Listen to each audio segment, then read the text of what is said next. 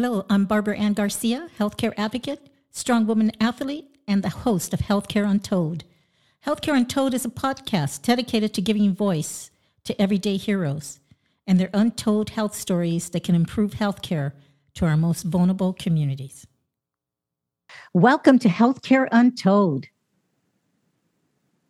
Hey, Barbara, we're happy to join you today. I'm Jasmine Nahida with Pajaro Valley Prevention and Student Assistance. I'd like to introduce our co-hosts, actually, our invitees, which I am part of, but I'm also co-hosting. So, Maria Elena, jump in. Erika, jump in. Go ahead, Maria Elena. Yeah, good morning, everyone. This is Maria Elena de la Garza. I'm the Executive Director to the Community Action Board of Santa Cruz County, and I have the honor and the privilege to work with Erika and Jasmine to move things forward in our community. Hola, everyone. My name is Erika Padilla Chavez, and I'm the CEO of Second Harvest Food Bank of Santa Cruz County, the first food bank in the state of California, the second in the nation. Very proud to be of service in my role, especially as a child when I depended on this site for support in my life. So it's beautiful to be in this role now. That's wonderful. And Barbara, what I wanted to just remind our listeners is that about a year and a half ago, we did a round of interviews and we had highlighted Erika when she was still in the role of CEO for PVPSA. And we also highlighted Maria Elena and our amiga who's no longer with us, Laura Segura. And I just really want to name that for me being grounded in this new position with these amazing mujeres, I really believe that Laura brought us together. And with that, we have her in our hearts as we do this work every day, and which helps us stay grounded into our community needs. And so I just really wanted to say that. And I'm so impressed with this community. And there's so much to always tell, but I'm happy that our listeners are here to kind of listen to, what's going on in our Pajaro Valley, South County in 2023. Right. Thank you, Jasmine. And, it's such a great honor for me to have all three of you. You're all three CEOs, and it's hard to get three CEOs in a room. But let me just say, you got more than 20 of them in a room to respond to COVID and the most recent, I think, just dramatic floods and impactful floods for the community of Watsonville are becoming such experts at responding, but you're doing this every day anyway. It becomes a little bit higher level of response because of the number of people all at once being impacted. The story really began with, that first week post-COVID, where we all thought it was just going to be a few days and then we were all going to get back to our office. And it became apparent as the days went by that we were going to be in this for the long haul. And it was intuition, really, and understanding that I was getting some information, Maria Elena was getting some information, Jasmine was getting some. Well, Jasmine, you weren't yet available in our community CBOs. I think you were still at the county at that time, right? But we started to do the phone network. I did. And I was realizing that I was learning about what was happening by reaching out to my partners. Then I realized, oh boy, we're really going to need to be on the same page here if we want to have a good way of responding and supporting our communities. And it came out of that desire of hey, let's get together and have a chit chat every week just to make sure we can connect the dots and get the information we need to guide our community and the respective families we work with. And that's what started it all, just trying to piece the different flows of information and conversation happening with different leaders at the county, city, and state level into the same space so we could have a good understanding of the landscape we were dealing with. And yeah, out of that, Barbara, came a lot of work, right? And that's so important because in a local emergency disaster, it's usually the government that's responsible for that. But as we've learned through the decades of service and direct service, community-based organizations are really the foundation and the trusting organizations that people go to.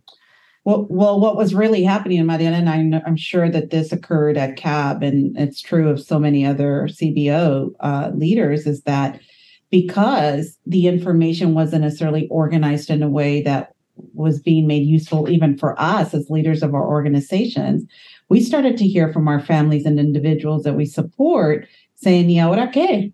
What do I do? What can you tell me? Where do I go? I'm being asked not to go to work.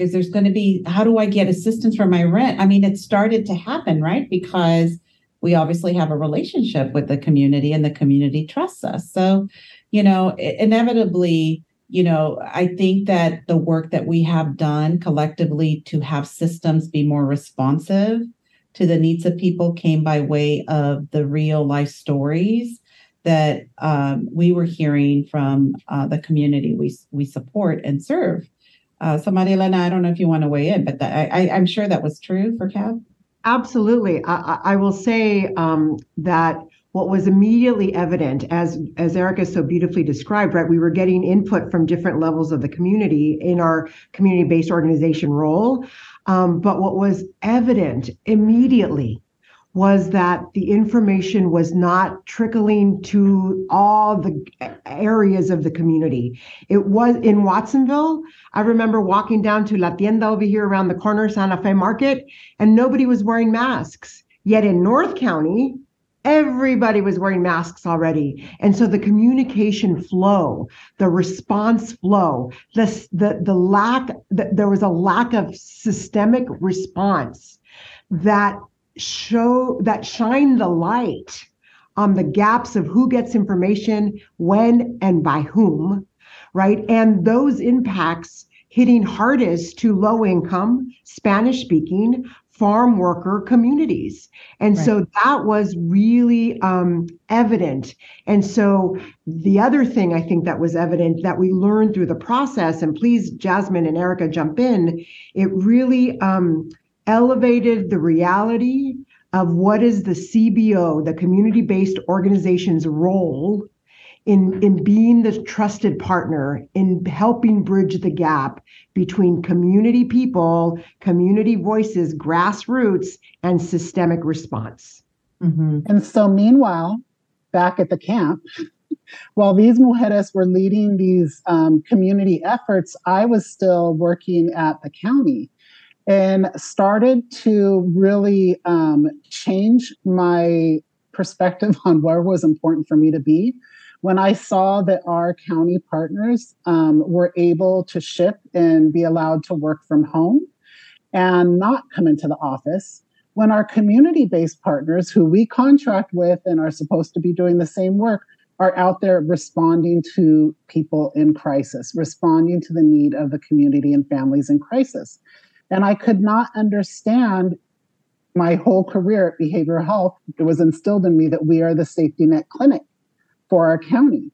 And when we needed a safety net, we were sent home and our partners were out there working. And so now that I'm back, so obviously 2 years later, shifted my role, quit the county, and now have this opportunity to lead Baja Valley Prevention and Student Assistance along with these amazing women in our community. And it's given me a very different perspective on the work and the expectations both ways, right? And I think that while we are in a much better place currently, and that's highly due to some amazing women, amazing Latina, Chicana women who are in positions of leadership now, not only in our CBOs, but even throughout the county, and who are specifically taking note of the needs of Watsonville and centering those. And she's at these meetings every day with us, or every week. But literally, speaking of every day, our system was tested quickly again, right? We've continued to meet on a weekly, at times maybe every other week, with that triage Friday group around the COVID response. And then what do you know? What was it, on the 31st, the 1st of January, we got that call out from the county, from community partners, saying like, hey, this is going to be bad. What are we going to do? And actually, it wasn't the county. It was Tamara with the city, and really led those efforts around the community-based response. And what that really looked like was the community-based organizations being out there, volunteering time to go shovel sandbags, to go knock on doors to let people that they were going to have to be evacuated. with the rising levels of our local waterways. And people were very, very much at risk of being flooded. And after that January 1st initial flood time, it really kicked us into overdrive, and we started meeting every day again to deal with this specific response. And we, I think, stumbled a little bit at times, and we also remembered lessons that we learned. Well, that's really great, because I think Maria Elena talked a little bit about the systematic approach, which is the established organizations like government finally realizing with new leadership. And part of the issue is we have to maintain that this new leadership will systematize these kinds of responses so that you'll never not be called to help with their assistance from government because of these changes. Yeah. And do you think that experience you've had for almost 3 years now with COVID, and now you were able to respond to the flood, do you feel that you are better at doing the work now because of all this experience? Well, let me just say a couple things as I'm reflecting. And Maria Elena, as you told the story about that difference in response, and our communities of color, monolingual Spanish-speaking communities didn't avail themselves of the information because the system wasn't doing a good enough job, frankly, in getting that information to our community. I want to highlight the outcome of that system failure that actually was the coalescing point, even more so, of our group. The fact that information gap was existent in communities of color across the county and very evident in South County led to a disproportionate death toll in South County. Well, not to be underestimated, because that happened across the country. Across the country, you saw the same story, right? And so, but it speaks to, of course, the social determinants of health, which play a role, but also the systemic gaps that we often see happen across our systems when you have communities that are more challenged because of these social determinants, where the systems sometimes don't understand how to be more responsive or create new strategies to reach those communities that are already challenged with these determinants that are already barriers to begin with in living a life full of promise and thrive. So I think that for me personally, why this became such an important thing is that when I started to see the real impact of that systemic breakdown in literally lives lost, it just we don't have a choice. We got to do something, and we got to bring our system partners along the ride, because we want to build an understanding for them so that as they're systematizing the response for future emergencies, we don't repeat the story, right? That we learn from it. Absolutely. Right? I mean, that's the whole point of failures, is that we learn from it and then we systematize it, and then we ensure that next time we have to be deployed, things are a little better for our communities, right? So I do want to just say that, because there was a period of time where Watsonville saw the overrepresentation of COVID positive cases and death toll. And we started to nip at that. Our strategies that we developed was all about looking at those data points, and seeing it move, right? Reduction of death and reduction of COVID positive case counts. And we were getting weekly updates around those two data points. And we were aligning our strategies and activities specifically to tackle those two indicators, right? So I just want to say that's how for me, I saw our group learning how to use data and how to coalesce our actions to impart change and move the needle on two specific markers, right? And I think we've adopted this now understanding that we have to work this way as a result of our success of actually turning the curve in Santa Cruz County for our community, which is the success story, right? That we went from being the community with the highest percentage of death to the community with the lowest percentage of death. And we ended up, really shifting the needle on the number of positive COVID case counts, right? That's excellent. Can I jump in and add a thread? I think, with COVID, with our local fires, which also impacted us, and with the flood, one of the threads in terms of equitable response was also the Black Lives Matter movement. It was happening at the same time. And so we have to give credit to our Black colleagues, who helped push that, along with the anti-immigrant rhetoric that was on the tail of the federal administration, right? So those movements, the Black Lives Matter movement and the deaths that the Black community was dealing with at the hands of our law enforcement in many of our communities, along with the anti-immigrant rhetoric that existed, that caused fear in the communities that we serve, that in our low-income communities, those were movements happening at the same time. And so that equity thread was critically important in how we got systems to respond to our concerns in South County. And it just seems to me that you are the system and you're part of the system.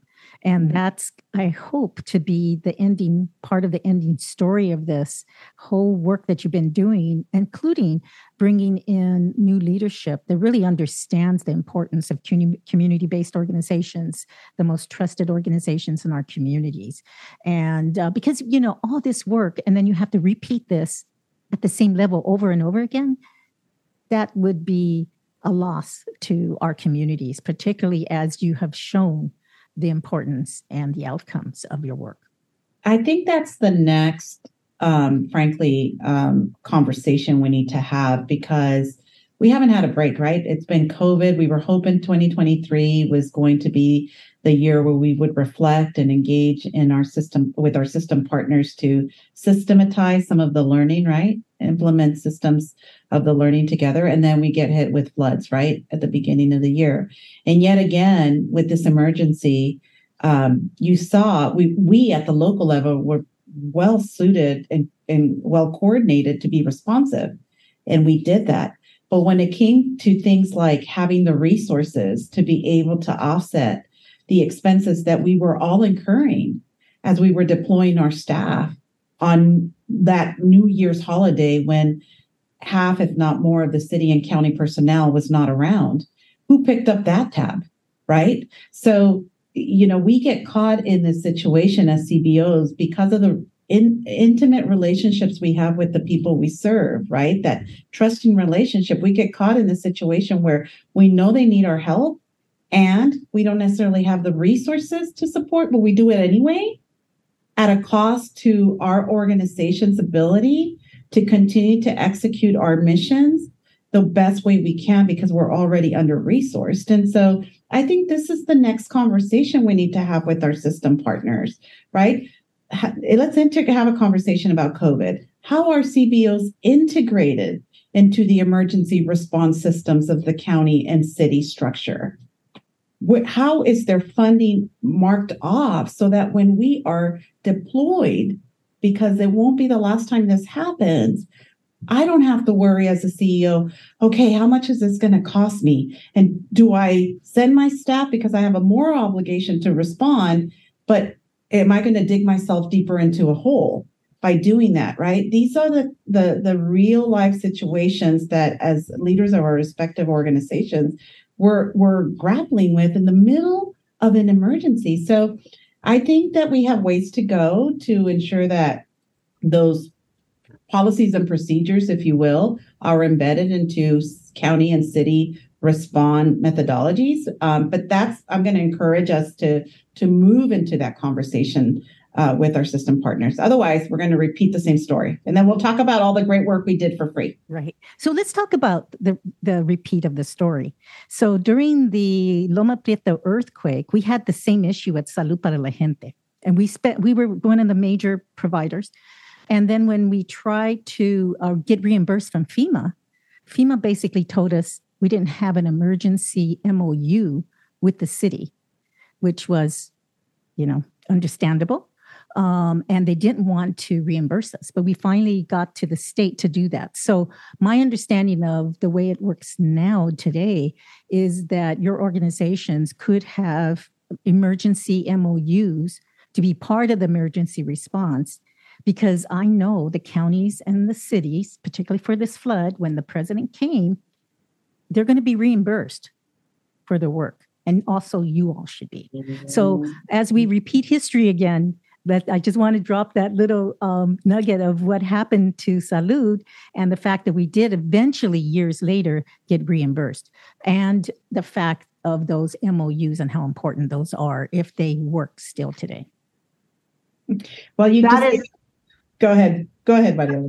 That is such an important nugget of information, Barbara, that has now given us a tool to go back and talk to the cities and the counties, because things are going to continue to happen. And I will say that the beauty of what the response has been thus far is that philanthropy has stepped in to fill that role.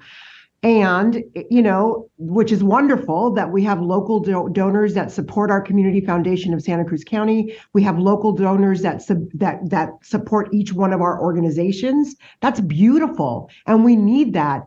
But it's not enough, right?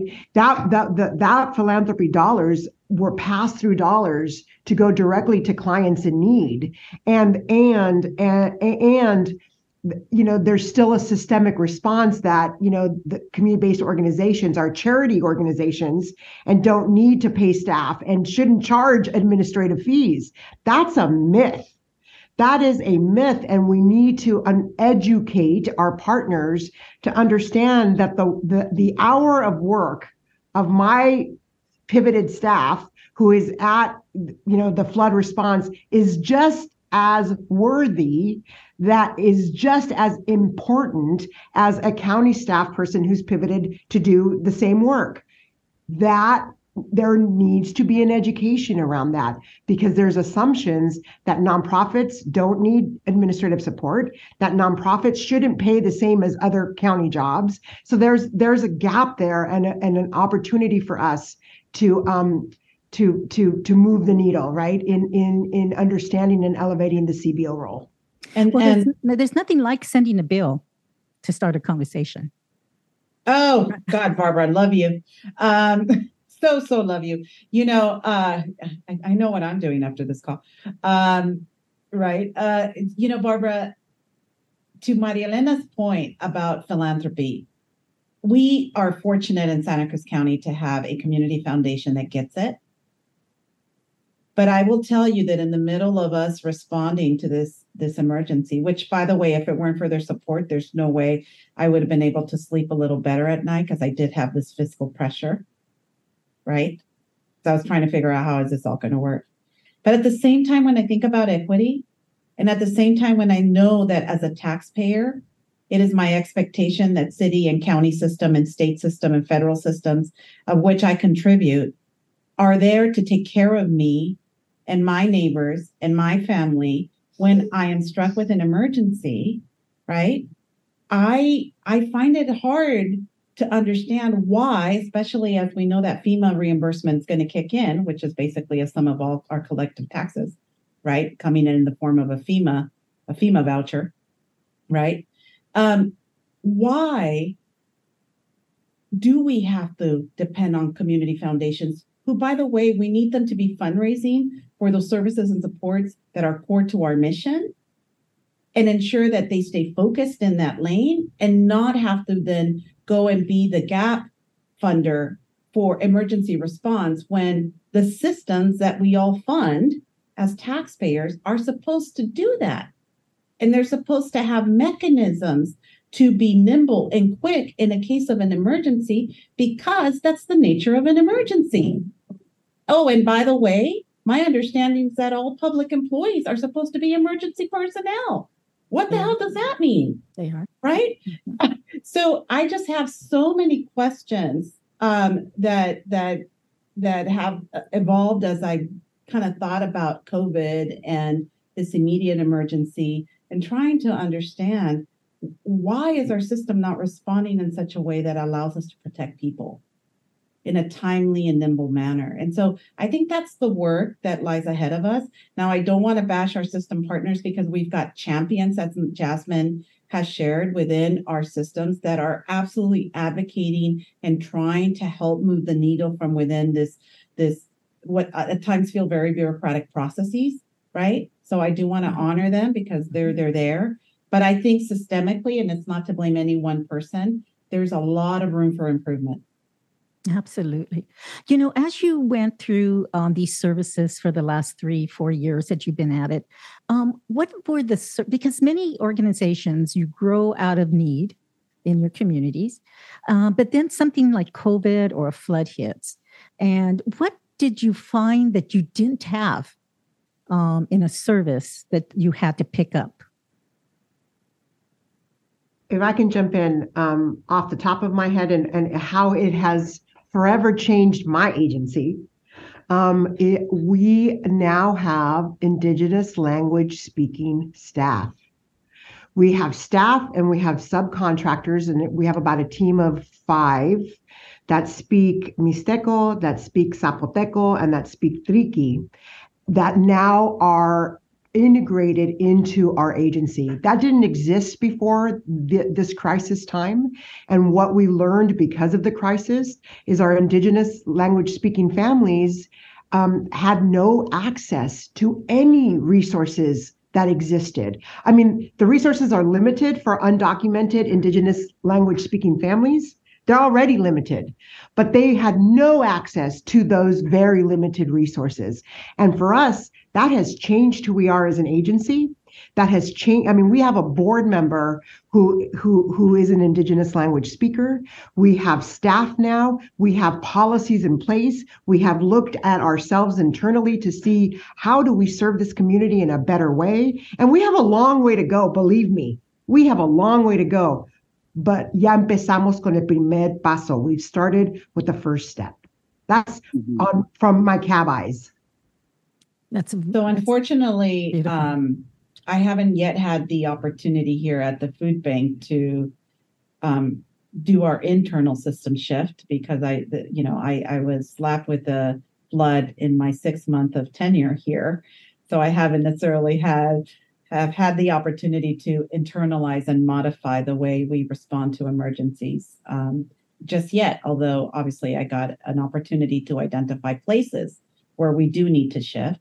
But I do think of the work at PVPSA that where I was at prior to me coming here, and PVPSA transformed itself, just like Maria Elena shared with CAB, the whole idea of creating a pantry, right, within the organization, expanding our Promotora de Salud program, right, to make sure that we had trusted neighbors trained to be of support and responsive to the communities bearing the brunt of the pandemic, right?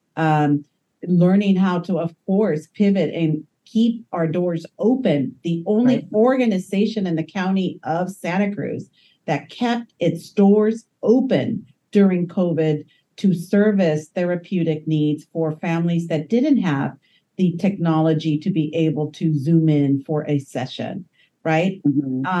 Those are huge, I think, pivotal points for any organization. And I know PVPSA is never going to be the same as it was pre-COVID because of that experience.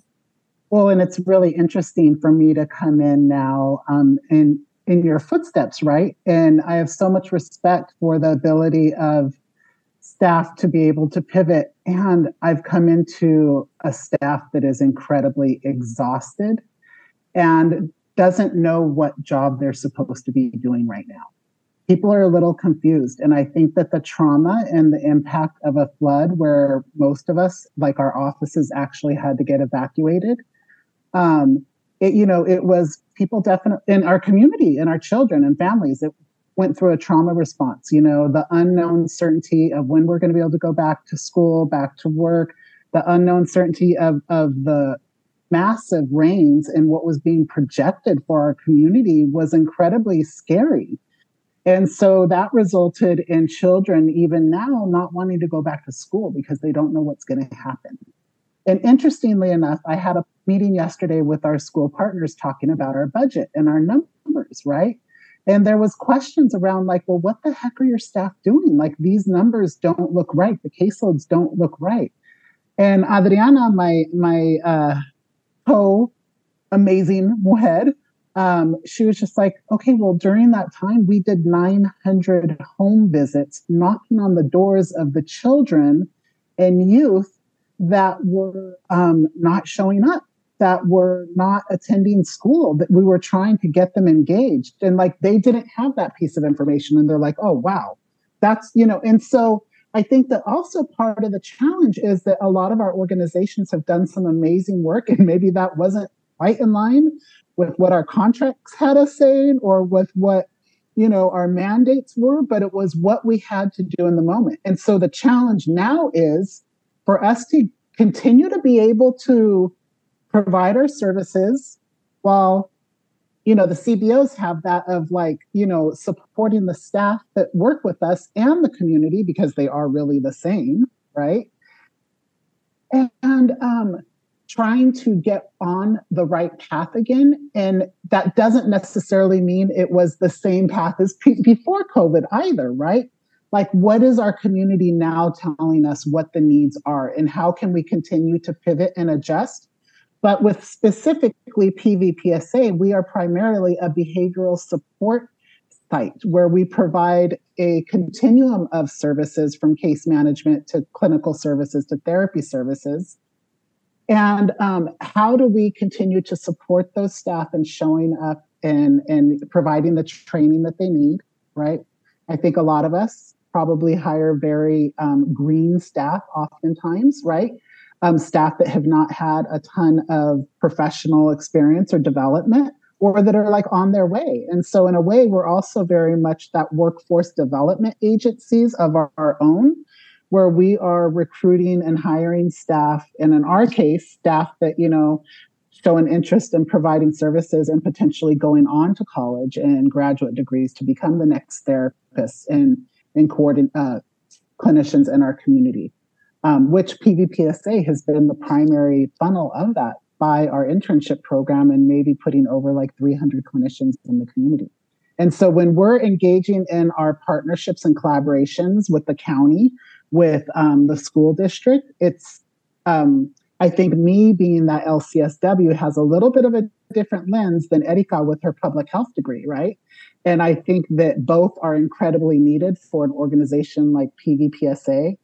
And from the perspective of healing and the perspective of ongoing trauma, like not only our community members, but our staff and our leaders are continuing to reel from that. And we really need to continue to look for spaces where we can have moments of healing and where we can slow down for a minute to be together and actually talk and support each other, because it's just work.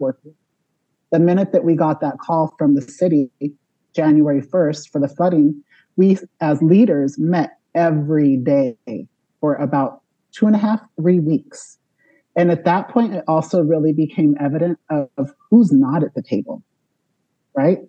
And really being mindful of how we uplift and support each other and not just take single ownership for work that we do, and really try to continue to be this collaborative, but also call other people to the table that are stakeholders and hold them responsible for being in relationship with us as well.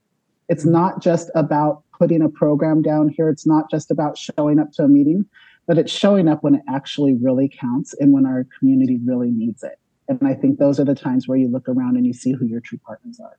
And these women have been there every single day. That's right. I got it, Jasmine. I got to thank you for that comment, and I want to just really reinforce what you just shared. And there's a reality here about leaders and leaders of color, and what leaders of color do or are expected to do, and how we're expected to do it, and the untalked about impacts on wellness for leaders of color. And Jasmine, you have done an incredible job reminding us, checking in with us, being a sounding board to me. You know, girl, I call you, right? You know, Erica, I call you to help with that piece. I was granted, and I'm very fortunate, and I recognize my privilege. I was granted a 90-day sabbatical last year because I was at the point of being stuck in fight and flight mode.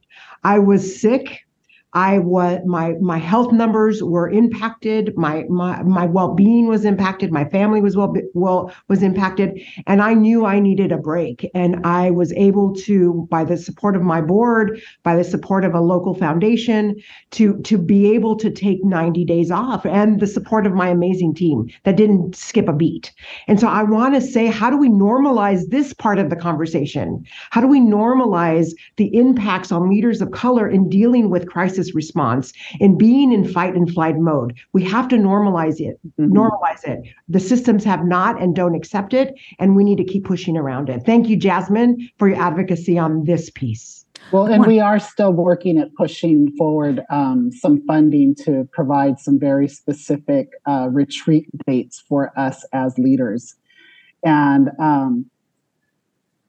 yeah, there's a lot to do, but we can't do it alone, right? I couldn't imagine like being in this position without having Maria Elena, without having Erica, without having you, Barbara, to call and be like, Barbara, you know, we all have to reach out to those supports and those mentors of ours to keep us going. And, you know, we need to protect our staff and leverage what those requests are, you know, and not just jump to every request that others have of us. And so I really did that as well, as have a measured response, you know, and I said, I would be happy to consider sending my staff out there once you confirm who from the county and who from the city has been sent out there, and the other contractors as well. You know, why is it the smallest agency is the one that's needing to be relied on the most and expected to show on the most? And it's like, well, where's your staff? Let me know when they get deployed, and then we'll deploy my staff. Well, I think these are great examples, but I really want to thank all of you, because I think that, you know, it takes this kind of community response, and having the opportunity and the honor to do podcasting, I'm able to reach out to other communities and organizations, and I hear the same story. I hear the same story over and over again. And so I do think it's really important for the care to responders. I mean, that's a main part of, you know, when emergency responders respond, that you, as a leader, you have to take care of the people responding, and there has to be a whole system around that. Well, and Barbara, like these women, like that newspaper letter to the editor that was written, I know that these women wrote it, right? These women wrote it to uplift the story and share and give acknowledgement to the community-based organizations that were there. Because when President Biden did come in, there was acknowledgement across the board for the city, county, state, law enforcement, fire, you know, FEMA, all of that. Not one word about the community-based organizations. And we had executive directors shoveling sand into sandbags for weeks. Like, come on. We are the first responders as well. Acknowledge that. Respect us for that, and don't just rely on us when it's an emergency and then forget about us every other day. That's right. Can I share the story that President Biden missed? Can I share that, Barbara and ladies? Absolutely. I'm going to tell you the story that the president missed. He was here. His entourage were very grateful that he's here. I am a supporter. I'm a Democrat. I am not ashamed to say that. And the story that he missed was who was making the sandbags. January 1st, the people who showed up, the community-based organizations and day workers of our community, the day workers, los jornaleros, unsheltered community members, our homeless work crew showed up. Spanish-speaking farm worker parents of the youth in our programs showed up. There was a group of about 40 of these volunteers who showed up without any questions, day after day after day. And in 4 days, Barbara and ladies, they made 40,000 sandbags. Yo aguanté una hora. I was able to do make sandbags for 1 hour. Hard physical labor in pouring rain. Unsheltered community members jornaleros, day workers, and Spanish-speaking parent volunteers are who made the sandbags for the Watsonville community. And that's the story our president missed. That's the one. Well, we haven't missed it at Healthcare Untold. And I just want to acknowledge all of you and more to come. Barbara, I do want to say before we wrap up really quickly that for your listeners, or the listeners that will be listening to this beautiful podcast, we are moving to coalesce our collaborative to really create a structure by which we continue to do not just emergency response work, but collective work in our community. And that's going to be the next chapter of our story, where we hope we will continue to engage our system partners in a conversation around system change for the sake of equity and justice and dignity for all. And we will continue to work alongside each other to take care of the multifaceted needs of our community in a structured way. And that's going to be the next story of our collective efforts. And we want to come back and tell you all about it as we continue to march our path along that journey. Well, I am so excited and I want to know more about that for the future. And so we want to thank on behalf of Healthcare Untold. Jasmine, why don't you do the ending and say goodbye to everybody? We're so grateful to have your time here, uplifting these amazing chingona leaders in our community. And, we will definitely come back and continue to tell these stories. You all know that it's very close to my heart, the story of Watsonville, South County, Santa Cruz County. And let's just leave it with a big heart for our community, big love for our community, and always keeping us centered around our mariposa, Laura Segura. Absolutely. Presente. Yeah. Presente, Laura. Presente. Laura. So thank you, Jasmine, our co-host at Healthcare Untold. We want to thank everyone for listening to our podcast today. Thank you so much. Bye, ladies. Love you all. Healthcare Untold.